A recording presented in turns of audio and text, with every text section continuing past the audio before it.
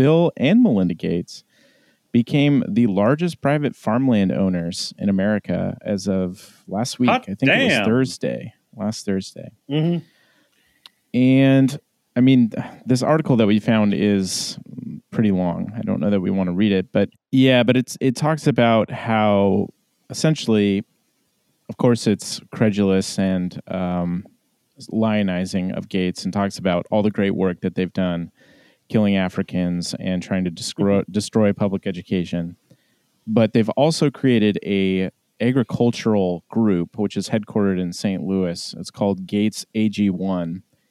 And its focus is on research that helps smallholder farmers adapt to climate change and make food production in low and middle income countries more productive, resilient, and sustainable. That is so fucking perfect. It's like how much clearer does it need to be for you to understand that philanthropy is just about fucking washing the blood off the hands of the rich? Because like this is so like, here we have the article. In the same article, they get to say, yep, Bill Gates is now the biggest holder of farmland, the biggest single holder, whatever it is. And in the same article, they get to say, and is giving a bunch of money for research to help smallholders. And it's like, those are two opposed interests, right? Like, I mean, it's just so fucking like, what more illustration do you need? But I mean, fuck, man. Well, and again, I mean, this shows the extent to which we're mystified by all this.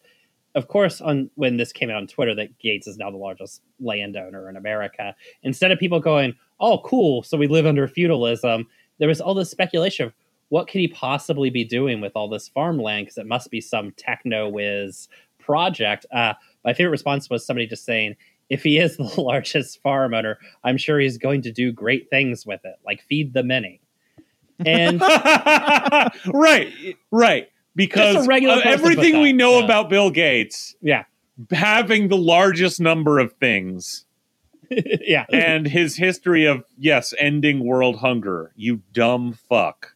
Yeah, and a man who's chosen every day for the last 30 years not to fucking feed the many is going to do it now. And as this article, which we'll link to in the notes from Successful Farming, as it sort of notes, I mean, this guy kind of tells this very windy story, but in it, one of the things he talks about is like, look, savvy investors are plowing millions of dollars into farmland because you can get people to work it for you, or you essentially become a landlord. Like, people will pay you to work it, or they'll buy it from you at a, increase in price, right?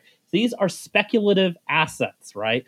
This is not a project. It's speculation or rents, either way. Yeah, basically, it's a win-win for Gates, because he's either your landlord or he's the guy who basically is fucking you when you try and purchase the land from him. That was part of our conversation from our Patreon episode. This was part of our conversation in our Patreon episode.